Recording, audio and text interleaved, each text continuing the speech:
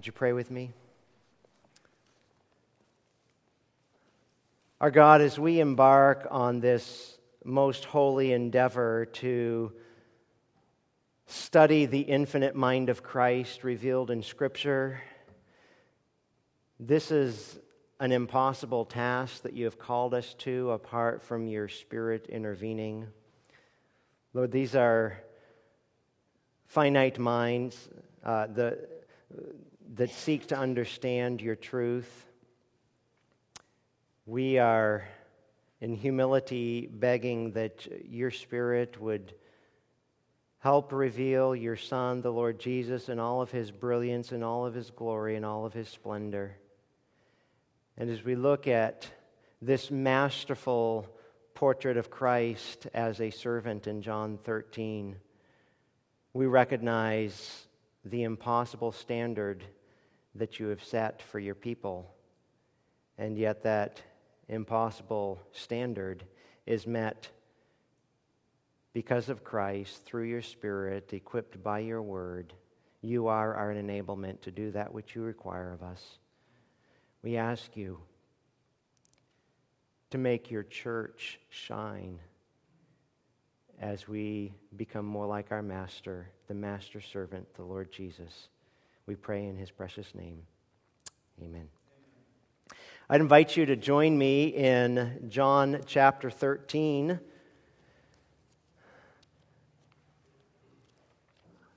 I'll be relinquishing the last several weeks of this pulpit to co-pastor Joey as he's returned from vacation. We're so glad to have the Newtons back up north with us. We'll be, I believe, going back to the Gospel of Matthew. But before we go back to Matthew, I thought it would behoove us to take a brief, ever so brief look at John chapter 13. And I know as you look at the number of verses that our text is, you'll say that we know that this preacher can never deal with this many verses at any given time. We will not hold you until midnight today. John chapter 13 we'll read in just a moment, but to set in the context of Scripture, in the context of our contemporary significance in our day and age, you look at our society, which is obsessed with love. From romantic movies to popular songs to cheap paperback novels, romance is a primary theme in both entertainment and in everyday conversations. It's also big business, as newspaper columnists and talk show hosts and internet websites offer pertinent advice to the lovelorn. But despite all the world's hoopla and talk about love, very few people actually understand the real thing. The modern world's version of love is unabashedly narcissistic. It is totally self-gratification, the means to that end anyways. It is self-focused. It is shamelessly manipulative. It sees others as just a tool to get what they want. Not surprisingly, relationships between selfish people do not usually last. If a current partner fails to live up to their expectations or they find somebody more exciting, they move on because people are takers, not givers. Humility considered a weakness, selfishness a virtue. And in sharp contrast to where you and I live and our experience in Christendom, in sharp contrast is the self-abasing love that the Bible teaches. The essence of love being self-sacrifice. Instead of tearing others down, biblical love seeks, as 1 Corinthians 8:1 says, to build them up. Instead of first pursuing our own good, love pursues the good and interests of other people. Instead of seeking to have its needs met, it seeks to meet the needs of one another. The Bible's teaching about love reaches its pinnacle in 1 Corinthians chapter 13, the most magnificent description of love ever penned. You recall that familiar passage. Love is patient, kind, not jealous, doesn't brag, is not arrogant, does not act unbecomingly, it doesn't seek its own, is not provoked, does not take into account wrong suffered, does not rejoice in unrighteousness, but rejoices with the truth, bears all things, believes all things, hopes all things, endures all things. Love never fails. That is biblical love.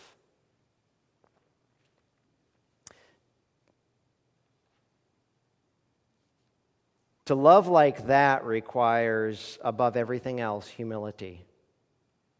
Because only humble people, only those enlightened by the gospel of God's grace, empowered by the Spirit, motivated by Christ, can put others ahead of themselves. Paul exhorted the Ephesians to act with all humility and gentleness, with patience, showing tolerance for one another in love, Ephesians 4:2.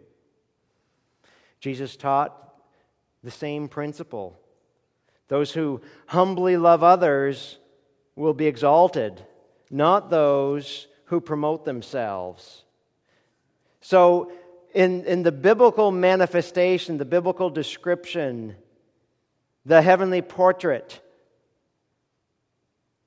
humility, not pride, is the mark of true greatness. And it brings God's blessing and God's power. And if 1 Corinthians 13 is the supreme description of love, then the Lord Jesus is the supreme example of love, the one that we sit at the feet of to learn from in John 13 this morning. The most significant way he showed his love was, of course, by dying as a sacrifice for sinners. He humbled himself, becoming obedient to the point of death, even death on a cross, writes Paul to the Philippians. And as the Lord himself said, greater love has no one than this, that he lay down his life for his friends, Paul reminded the Ephesians, Christ loved you. Christ gave himself up for us as an offering, a sacrifice to God, a fragrant aroma. Christ loved the church. He gave himself up for her. John writes that we know love by this, that he laid down his life for us. 1 John 3:16.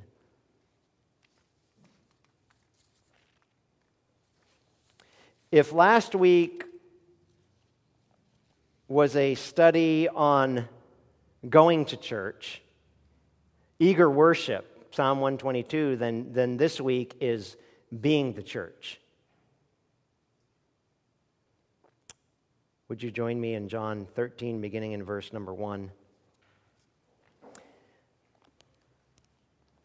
Now before the feast of the Passover, Jesus, knowing that his hour had come, that he would depart out of this world to the Father, having loved his own who were in the world, he loved them to the end. During supper, the devil, having already put into the heart of Judas Iscariot, the son of Simon, to betray him. You notice this list that John is setting before us. This is all part of the all-knowingness of the Son, so that when he would stoop to wash the disciples' feet, one of them was Judas. And that while we were yet sinners, Christ died for the ungodly, the unjust, the unfaithful. And so John is setting this before us, that this is all in his knowledge, that this same night is when Judas is going to betray him. Verse 2, during supper, the devil having already put into the heart of Judas Iscariot, the son of Simon, to betray him, Jesus, knowing that the Father had given all things into his hands, and that he had come forth from God and was going back to God, got up from supper, laid aside his garments, and taking a towel, he girded himself. Then he poured water into the basin and began to wash the disciples' feet, to wipe them with the towel with which he was girded. So he came to Simon Peter, and he said to him, Lord, do you wash my feet? Jesus answered and said to him, what I do, you do not realize now, but you will understand hereafter. Peter said to him, "Never shall you wash my feet." Jesus answered him, "If I do not wash you, you have no part with me."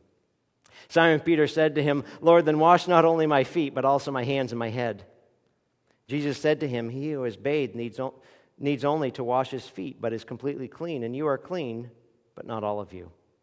For he knew the one who was betraying him. For this reason he said, "Not all of you are clean." So when he had washed their feet, taken his garments, and reclined at the table again, he said to them, "Do you know what I've done to you? You call me teacher and Lord, and you are right, for so I am. If I then, the Lord and the teacher, washed your feet, you also ought to wash one another's feet. For I gave you an example that you should do as I did to you. Truly, truly, I say to you, a slave is no greater than his master, nor is one who is sent greater than the one who sent him. If you know these things, you are blessed if you do them."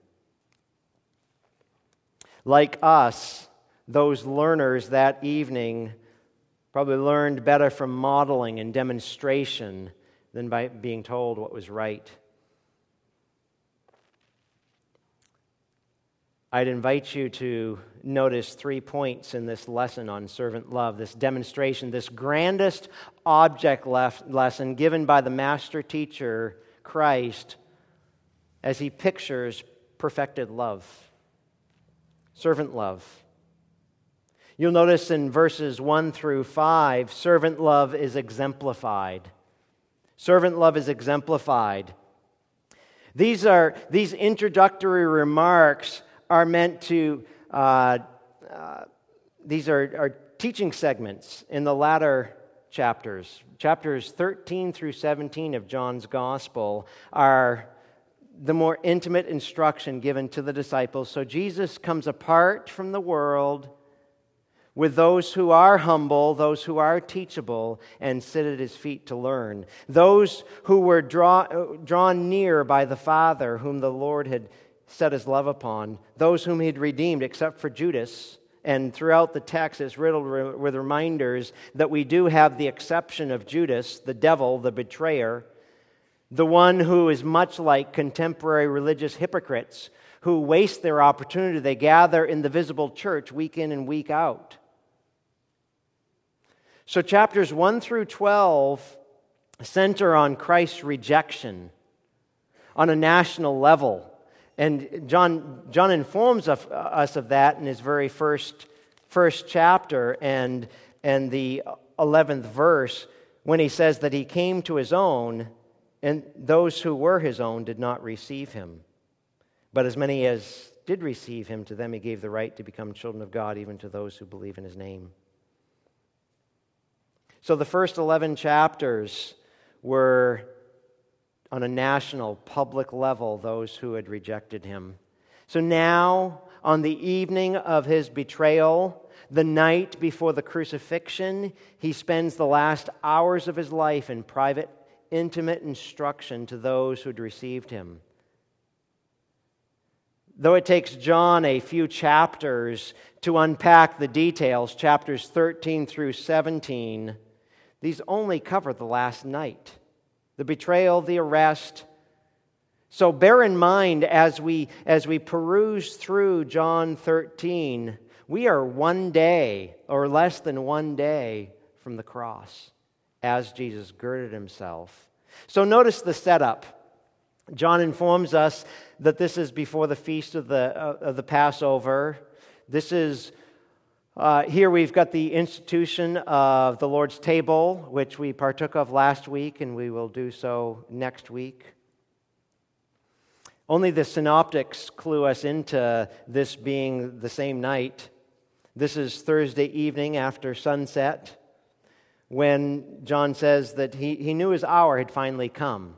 All of his robing himself in human flesh, all of his human ministry here on planet Earth was gearing up. That hour had finally come, having, as John says, loved his own who were in the world. He loved them to the end, eis teleos, to the very end, literally to perfection. It had nothing lacking, something none of us can claim in our pursuit of our love for God or our love for others. Yes, God loves the world. We know John's account in chapter 3 and verse 16 that we learned in Sunday school. God so loved the world that he gave his Son, and he loves sinners in a particular way that Matthew will unearth and Paul writes to Titus to talk about. He loves the world of unbelievers with compassion and common grace. He gives them health. He gives them jobs. He gives us rain for our gardens. He gives everything to the world. He loves the world, but he loves his own with a perfect and saving and eternal love. He fills to the fullest measure of love. So John tells us at this point, on this night, at this hour, his hour had come. Having loved his own who were in the world, he loved them to the end. And he, at this time, knew all things. Supper's ended.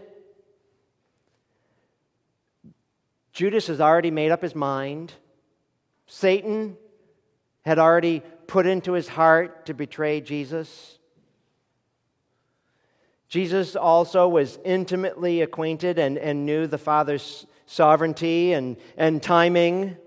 He knew where he'd come from, his origin with the Father, and that just a few short hours, his triumph in his glorified state back to the Father. He'd be exalted soon. And having such exhaustive knowledge, notice the sequence of 7 actions, 7 verbal ideas in verses 4 and 5. Having known all this, we're ramping up to the event. He got up. He laid aside his garments, his outer garments, leaving on loincloth and everything. Taking a towel, he girded himself, and then he poured water into a basin and began to wash the disciples' feet and to wipe them with the towel with which he was girded. Imagine the shock. This is a passage I have preached on before. You have read in your devotions. It's a familiar passage, but I dare say in another week invested in studying this that I don't know this passage like I thought I knew this passage. The depth of the Creator serving the created. Imagine as we read this text through Jewish eyes, though this has minimal impact on our Western thought, it has utmost significance in a shame culture. No self-respecting Jewish person would be caught dead doing what Jesus did here. This was a menial task reserved only for slaves. Only for slaves. In this shame culture. The dusty and the dirty conditions of the region necessitated foot washing. This is part of getting into the culture, realizing that they don't have bass or grasshopper or whatever kind of shoes we're wearing to church today. They had sandals. And to ratchet it up to a more significant notch, that this is a task not only that everyone of their day and age needed, but it's a task that is reserved for the lowliest of menial servants. Never would a peer wash your feet. You know, by stressing Jesus' exaltation, John revealed the depth of his humility. Incredibly and incomprehensibly, the glorious creator and ruler of the universe, the one who spoke the universe into existence, was about to humbly wash the disciples' dirty feet. D.A. Carson, in his commentary, was helpful in putting it this way. He says, quote, "With such power and status at his disposal, we might have expected him to defeat the devil in an immediate and flashy confrontation and to devastate Judas with an unstoppable blast of divine wrath. And instead, he washes his disciples' feet, including the feet of the betrayer." At one level, it's humiliating enough that the Son of God would stoop to serve his followers, those that were learning from their rabbi. But a betrayer? And a third contextual element is significant to bring out. Aside from the climate of the day, the dusty, dirty roads, and the societal culture, that it is a shame culture, that how dare you stoop to such low a level to serve people. I think a helpful detail that Luke gives us is worth mentioning. Over in Luke's account, in Luke 22, in verse number 24, if you wanted to jot that down or join me there. Here in Luke 22, we've got the preparation for the Passover and the Lord's Supper instituted. The hour had come, reclining at the table, the apostles about him. Luke tells us in verse number 24 that at this same time that there arose also a dispute among them as to which one of them was regarded to be the greatest. Think about this. Just a few hours, Jesus will be on the cross. And they're wondering, who's going to be at your right hand and who's going to be at your left? That's not proper conversation around the dinner table, not proper conversation around the institution of the Lord's Supper, not proper conversation in going along the way with the one who would be betrayed. These followers of the Master, they've been instructed for a few years, night and day, arguing about who would be greatest in Christ's coming kingdom, and they equally, without hesitation, were fighting for a throne, and not one of them would stoop for a towel. You notice how as John unfolds the account here, that he had given them apropos time. That typically when you would go over, you'd be a guest of somebody's house, that the servant would meet you at the door and wash your feet. That was hospitality. That was graciousness. But John says, supper's done. That's when he laid aside his garments and took a towel, girded himself, poured the water in a basin, and began to wash and wipe.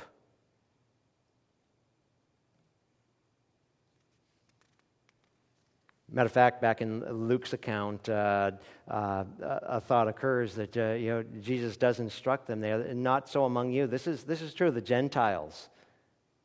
This fighting over and jockeying for position and prestige and authority. So first of all, Jesus exemplified servant love, what it looks like, contrary to the world and the age that we live in.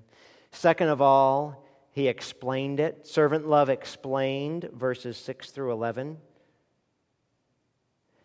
And who's he stop in front of? Peter. The disciple with some commentators refer to him as the apostle with the hoof-shaped mouth. They're always putting his foot in his mouth. And before we throw Peter under the bus, he's meant to exemplify not only his brethren, the rest of the disciples who didn't, it wasn't their turn yet. They didn't have the opportunity to put their foot in their mouth. This is to be perceived as the embarrassing part of the account. This, Peter's supposed to be sheepish. This is where you're supposed to be blushed in the account. To give it vividness and face and voice, Peter pipes up. And he speaks with a sense of indignation, symbolic of the rest, as he often did. He's failed to see past the symbols.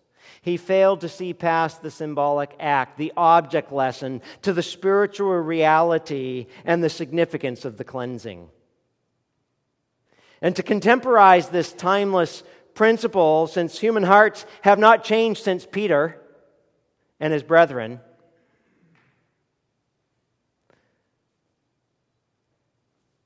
Peter isn't the only one that missed it, the significance of cleansing.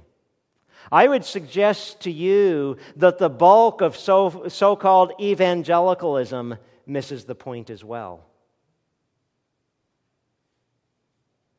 Much of the church today does not place the proper priority on the act of cleansing, the priority of what Jesus' kingdom is all about, what message he came to offer, what message we as ambassadors take to the world, that it's about sin and salvation.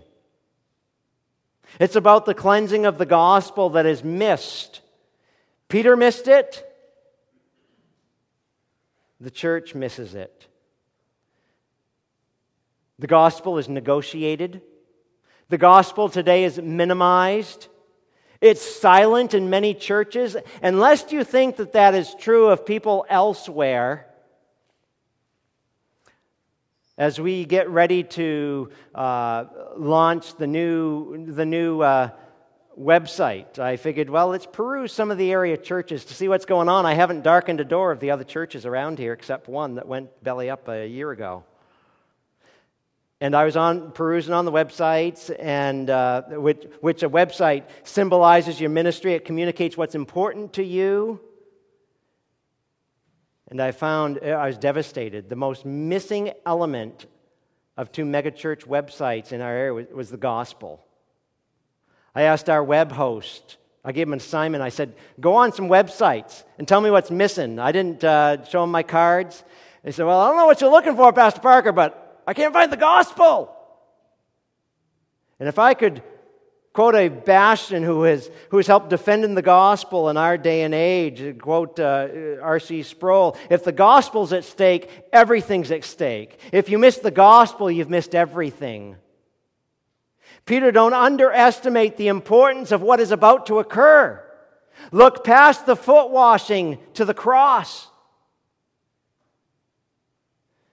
In fact, as you study the passage and the surrounding context and the unparalleled climax of the cross, which would just happen in a few short hours, this whole story is about so much more than foot washing. How many sermons have I heard on servanthood launched from John 13? It's more than just that concept of servanthood. It's about the cleansing of the cross by the substitutionary sacrifice of the one who was raised for our justification. Yes, foot washing speaks volumes about physical displays and the outworking of the gospel in somebody's heart. There are natural manifestations, ways that the gospel plays itself out in the lives of those whom it's important to.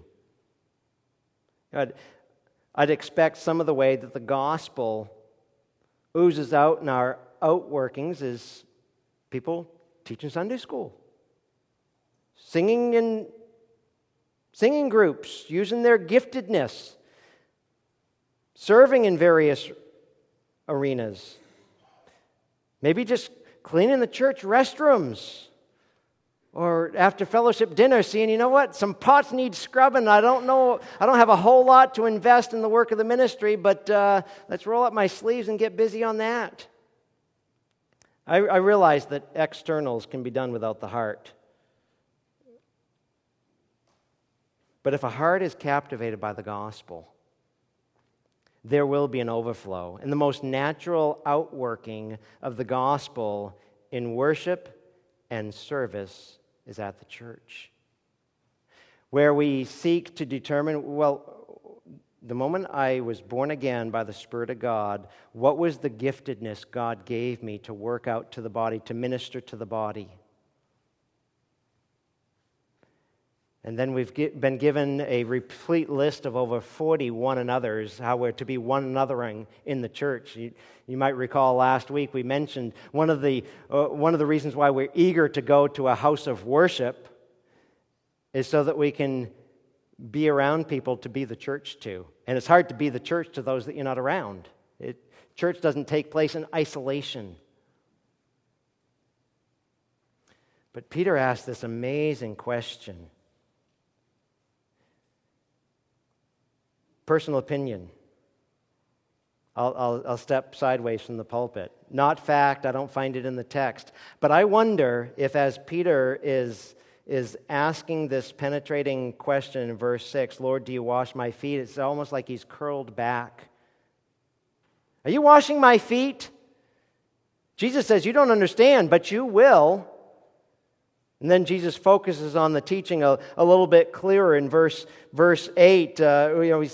Peter's being obstinate. You notice the exclamation point here. Never shall you wash my feet. Jesus said, if I don't wash you, you've got no part of me. Unless you be cleansed.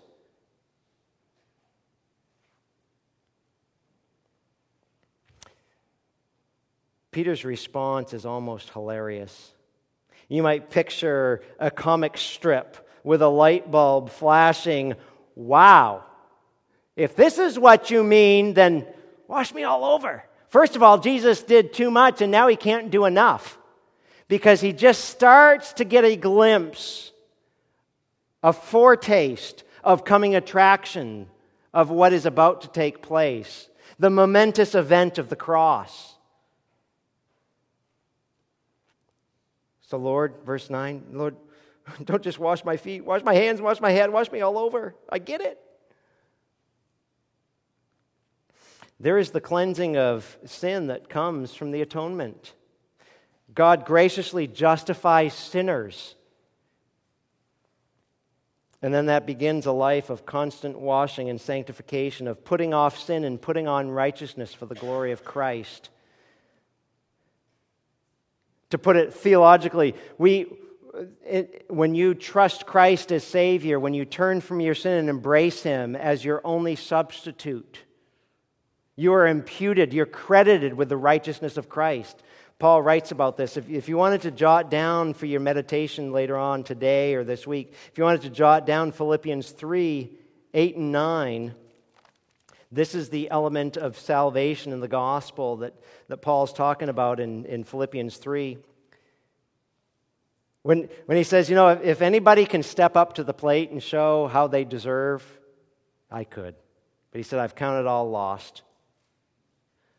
Philippians 3:8, I count all things to be lost in view of the surpassing value of knowing Christ Jesus, my Lord, for whom I've suffered the loss of all things and count them but rubbish, that I might gain Christ and be found in Him, not having a righteousness of my own derived from the law, not in my doing, but that which is through faith in Christ, that which has been done by Him, the one who perfectly kept the law on my account. The righteousness which comes from God on the basis of faith. The reality Peter needed to begin to work out and understand is not only the priority of imputed righteousness through faith in Christ, but we still need to manifest this righteousness practically. Paul continues on there in Philippians 3, and I'll connect it here. Philippians 3, verses 12 through 14. He says, not that I've already obtained it, haven't arrived, becoming a Christian, having my sins washed away, doesn't mean that I've experienced sinless perfection. He says, I press on, Philippians 3:12, press on that I might lay hold of that for which I was also laid hold of by Christ Jesus. Brethren, I don't regard myself as having laid hold of it yet. But one thing I do, forgetting what lies behind and reaching forward to what lies ahead, I press on toward the goal for the prize of the upward call of God in Christ Jesus.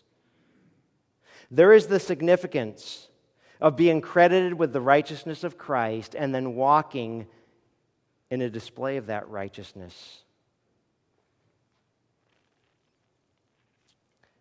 Peter says, do you wash my feet? The Lord says, you don't understand, but you will.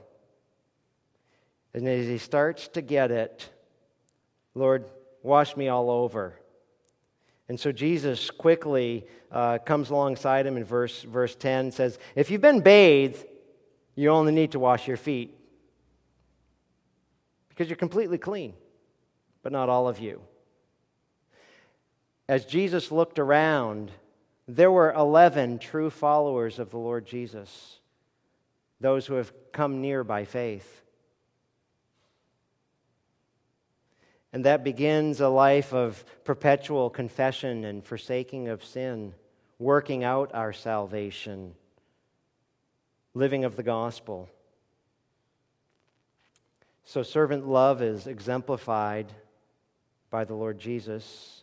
It is explained by the Lord Jesus, verses 6 through 11. And notice in verses 12 through 17, servant love exhorted. They've seen it. They've experienced it.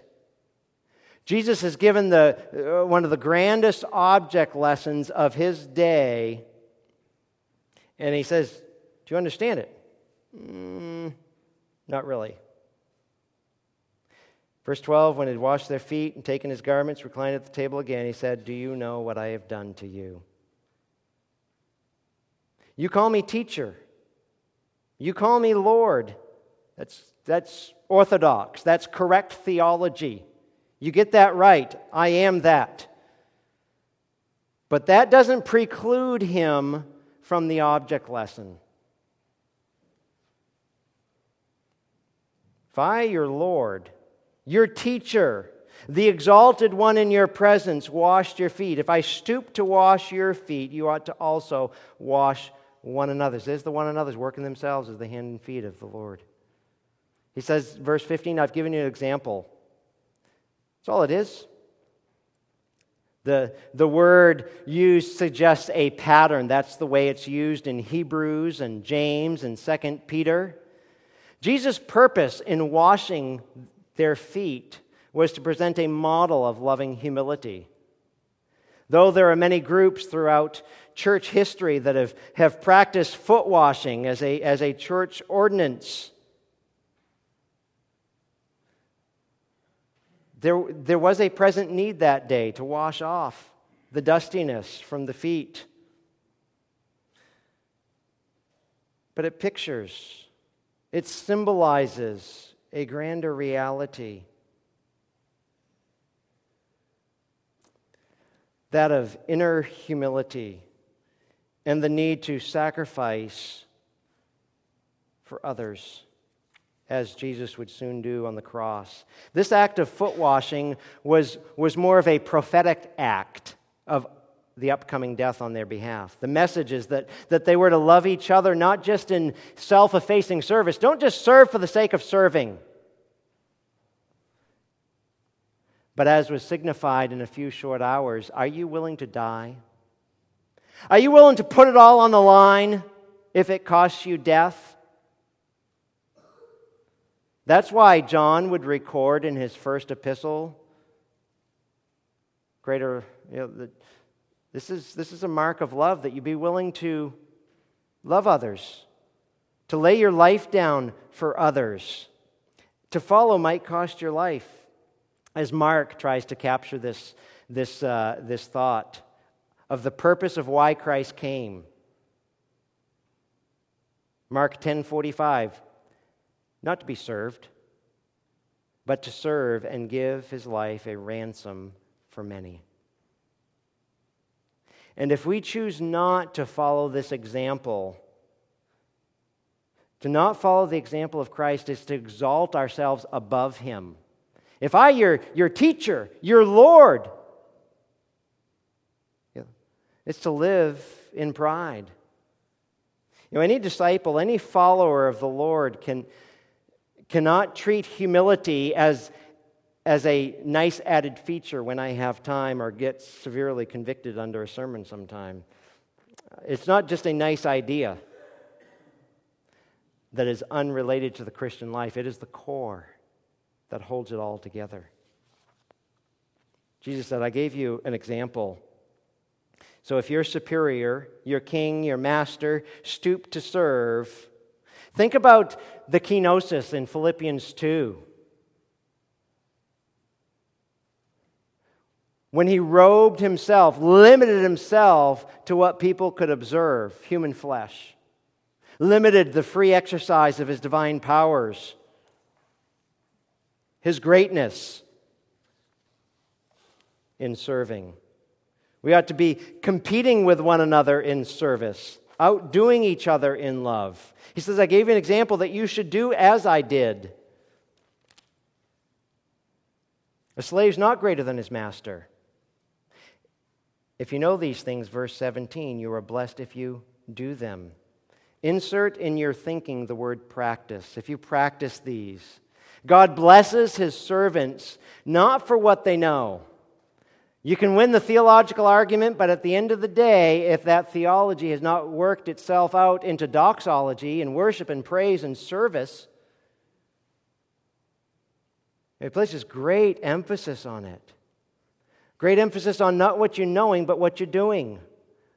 A response to the knowing.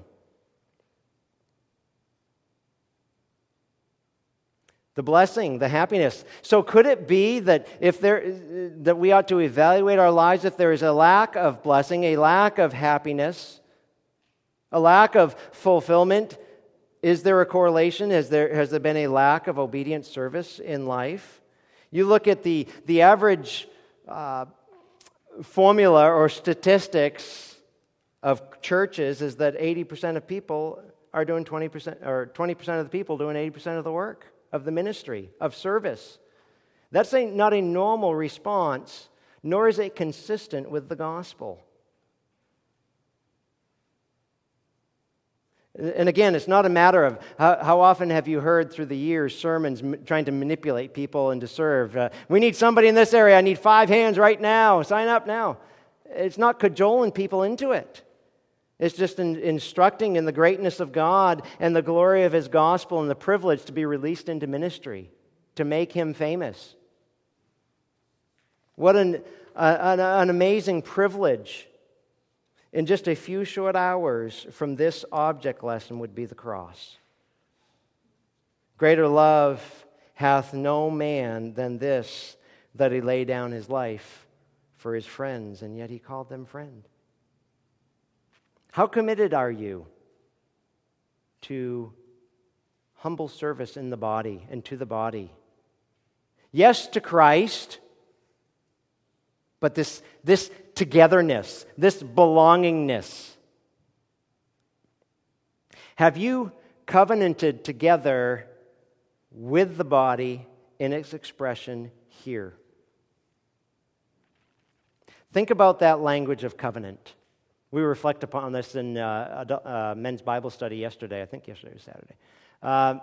And you think about the language of covenant used in Scripture, where God said to Noah, I establish my covenant with you, and never again shall there be a flood to destroy the earth. The Noahic covenant. The promise, every time we see the rainbow in the sky, is a reminder that God is a promise keeper. He's pledged relationship with His people.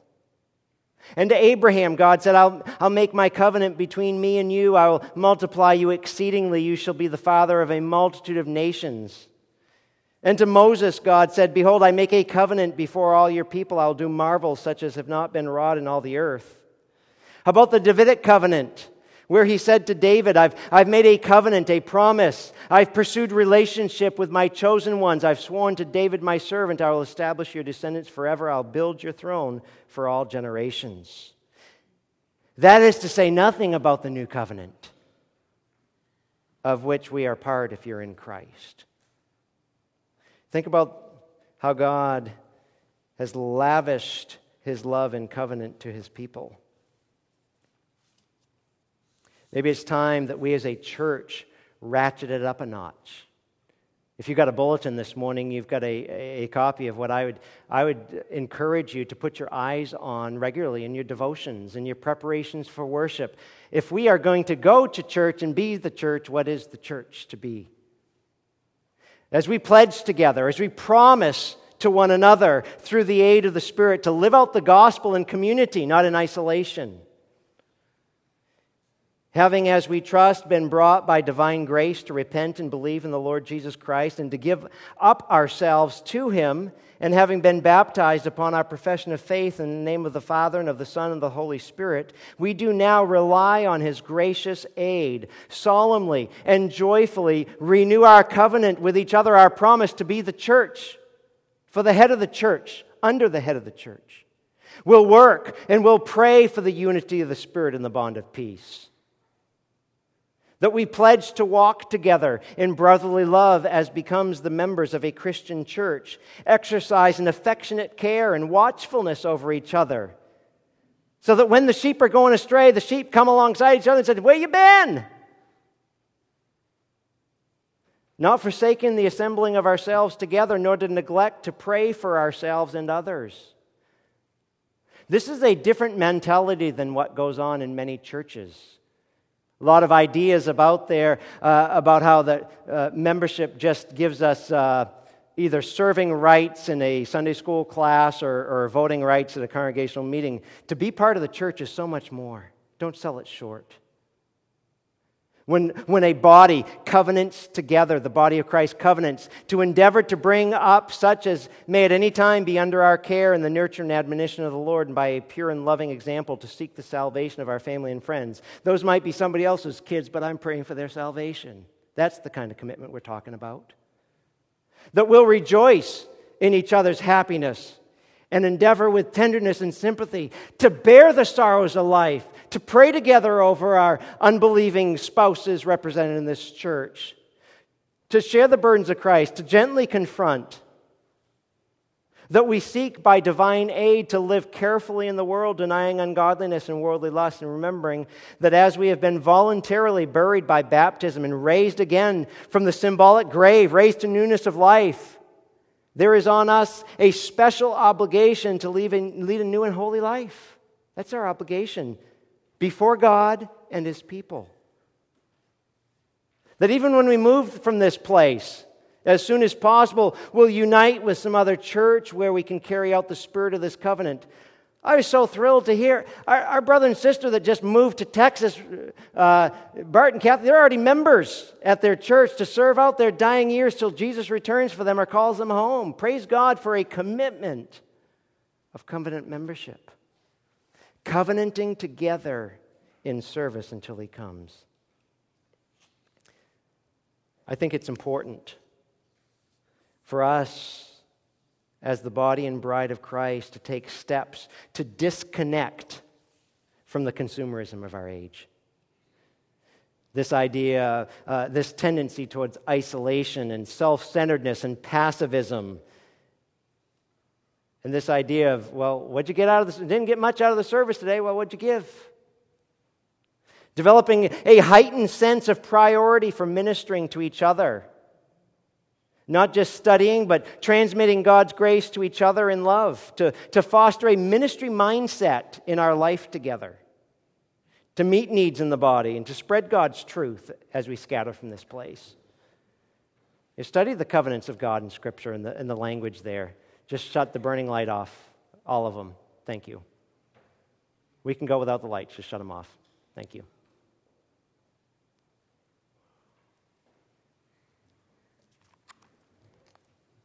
And lest you think that a burned out light is our stopping point. Lest we be dimmer than a burnt out bulb. Join me in verses 34 and 35, and we will conclude in prayer after this. At the culmination of this object lesson, Jesus continues in instruction. To those who would be part of the new covenant of Christ, He says a new commandment, not new in kind, new in depth, new in quality. A new commandment I give you, that you love one another even as I have loved you, that you also love one another. By this, all men will know that you're my disciples, if you have love for one another. When the world looks on at the body and the bride of the Lord Jesus Christ, as they are the church to each other, the world has no questions. They'll know that you're the real deal. Would you pray with me? Father, we do pray and ask that we would learn from our Master in this wonderful passage of Scripture on humble servant love, looking past the act to what would come, the cross, and for each of us that have been captured by the gospel, who have been laid low at the foot of the cross when we recognize the burden of our sin that merited us separation from your presence for all of eternity, that you came near through your Son, offering grace and forgiveness and salvation and new life to all who turn from their sin and embrace him alone. We pray for those that are with us this morning that have questions about that we'd be able to speak the gospel into their lives, to take your word even this afternoon when we gather, and to point others to our all-sufficient Savior. And help us to covenant with our God and with his people to be the body, to be the church, that when you return you might find it blameless, without spot and wrinkle. We entrust ourselves to your care in Christ's name, amen. I'm going to ask Pastor